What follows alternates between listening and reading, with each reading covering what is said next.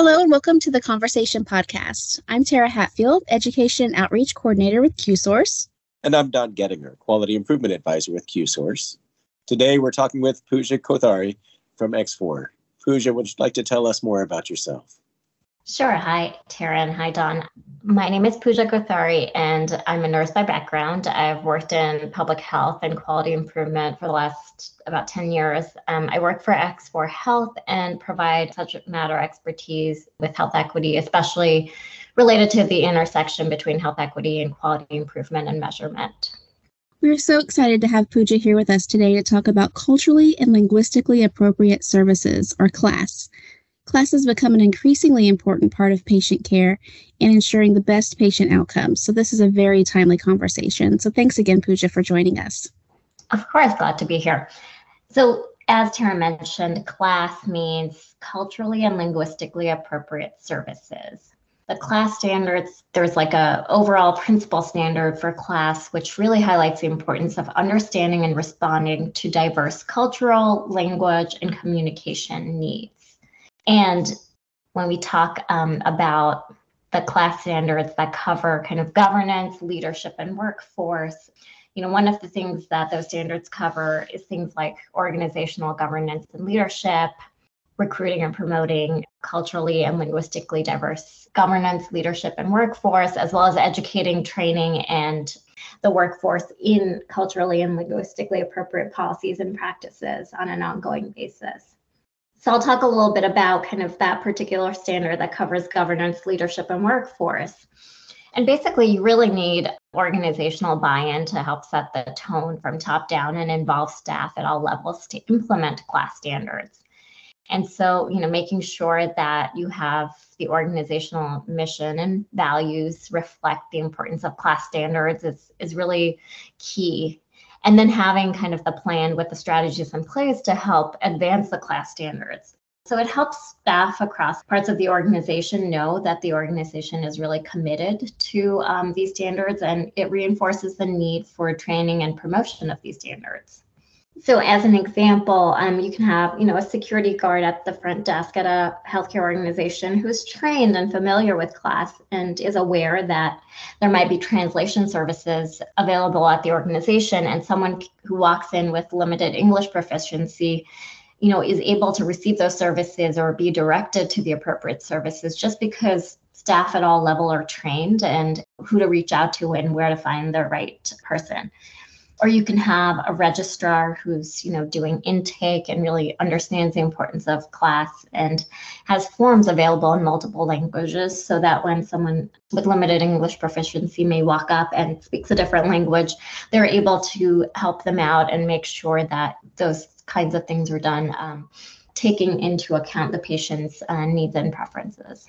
Just to kind of provide a little more context, we know that patients with limited English proficiency and lower health literacy face disparities in care, and it's evident in health outcomes. There is research on what people face with regards to longer hospital stays, readmission rates, poor outcomes regarding kind of patient medical errors, and that's just a few. So it's really important to focus on patients with limited English proficiency and have the organization really reflect the CLAS standards throughout the entirety of the organization. It's also really important to have staff diversity that reflects the community that an organization serves. This actually allows cultural awareness and competence to be strengthened. And it's not just, staff, it's leadership, it's providers, front desk staff. But diversity in the staff alone is not sufficient. You need members of staff to be trained about cultural competency and really understand why it's important. So as an example, some organizations make sure that they have internal staff that are bilingual in the languages that their communities speak. And this ensures that there's appropriate levels of interpreter services available on staff to really address the needs of that community and that patient population. Another way to ensure that policies reflect cultural competency is really incorporating training with regards to new hire orientation so that when new staff members are onboarded, there is, that training front and center, and it highlights the organizational commitment to CLAS and and really trying to help the needs of the patients that are being served. That's excellent. We know that buy-in from leadership is essential to any change in an organization. So can you expand upon maybe some strategies to get that buy-in from an organization for their class efforts? Sure. So, like I mentioned, having organizational leadership set the tone is really important. And, as leaders, if you're not addressing things that are fundamentally important to patients and affect their care, then it really can impact outcomes as well as impacting patient experience. It could impact the quality metrics that are being tracked. So when you think about buy-in from organizational leadership, it's really important that leaders recognize that if they are to serve the patients in the best way to make sure they're optimizing patient outcomes and minimizing errors and trying to make sure that the patient experience is really enhanced, then leaders do need to recognize that having culturally appropriate and linguistically appropriate services is really key to that, because you're recognizing basically that your population base is diverse, and you're recognizing that you do need different levels of cultural competence and training within your staff as well as your leadership. It also kind of shows your community that you recognize and see that and you care about them. And overall, it just improves the patient experience, which I think leadership does really care about and thinks is important. Thank you, Pooja. You mentioned earlier about the incorporating cultural competency into new hire training as one way to kind of incorporate class into the policies.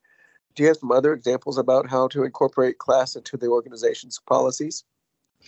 Having training and training at all levels is really important. So making sure that staff are aware of the types of services that are available in the organization. So whether it's, interpreter services. Another part of class is making sure you're collecting relevant patient demographic data, and there's a lot of training related to that so that the staff members are understanding why you're collecting that information, and then they're able to explain to patients, why that's being done.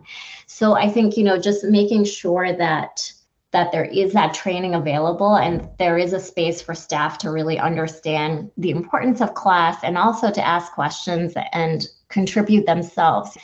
Staff coming to an organization have their own backgrounds and diversity. And so, there could be staff members who have some interesting ideas about how best to incorporate class standards that should be thought about. So, having that space so that people can really contribute, I think, is one way.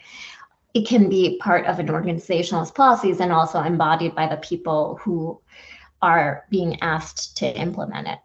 That's great information. Thank you so much.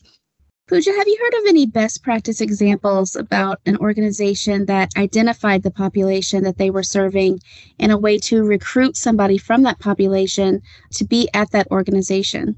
Yes, actually, I just had come across an interesting example of an organization that was hoping to bridge gaps in Native American healthcare. And so what they did was they formed a department to promote education and outreach to local Native American communities.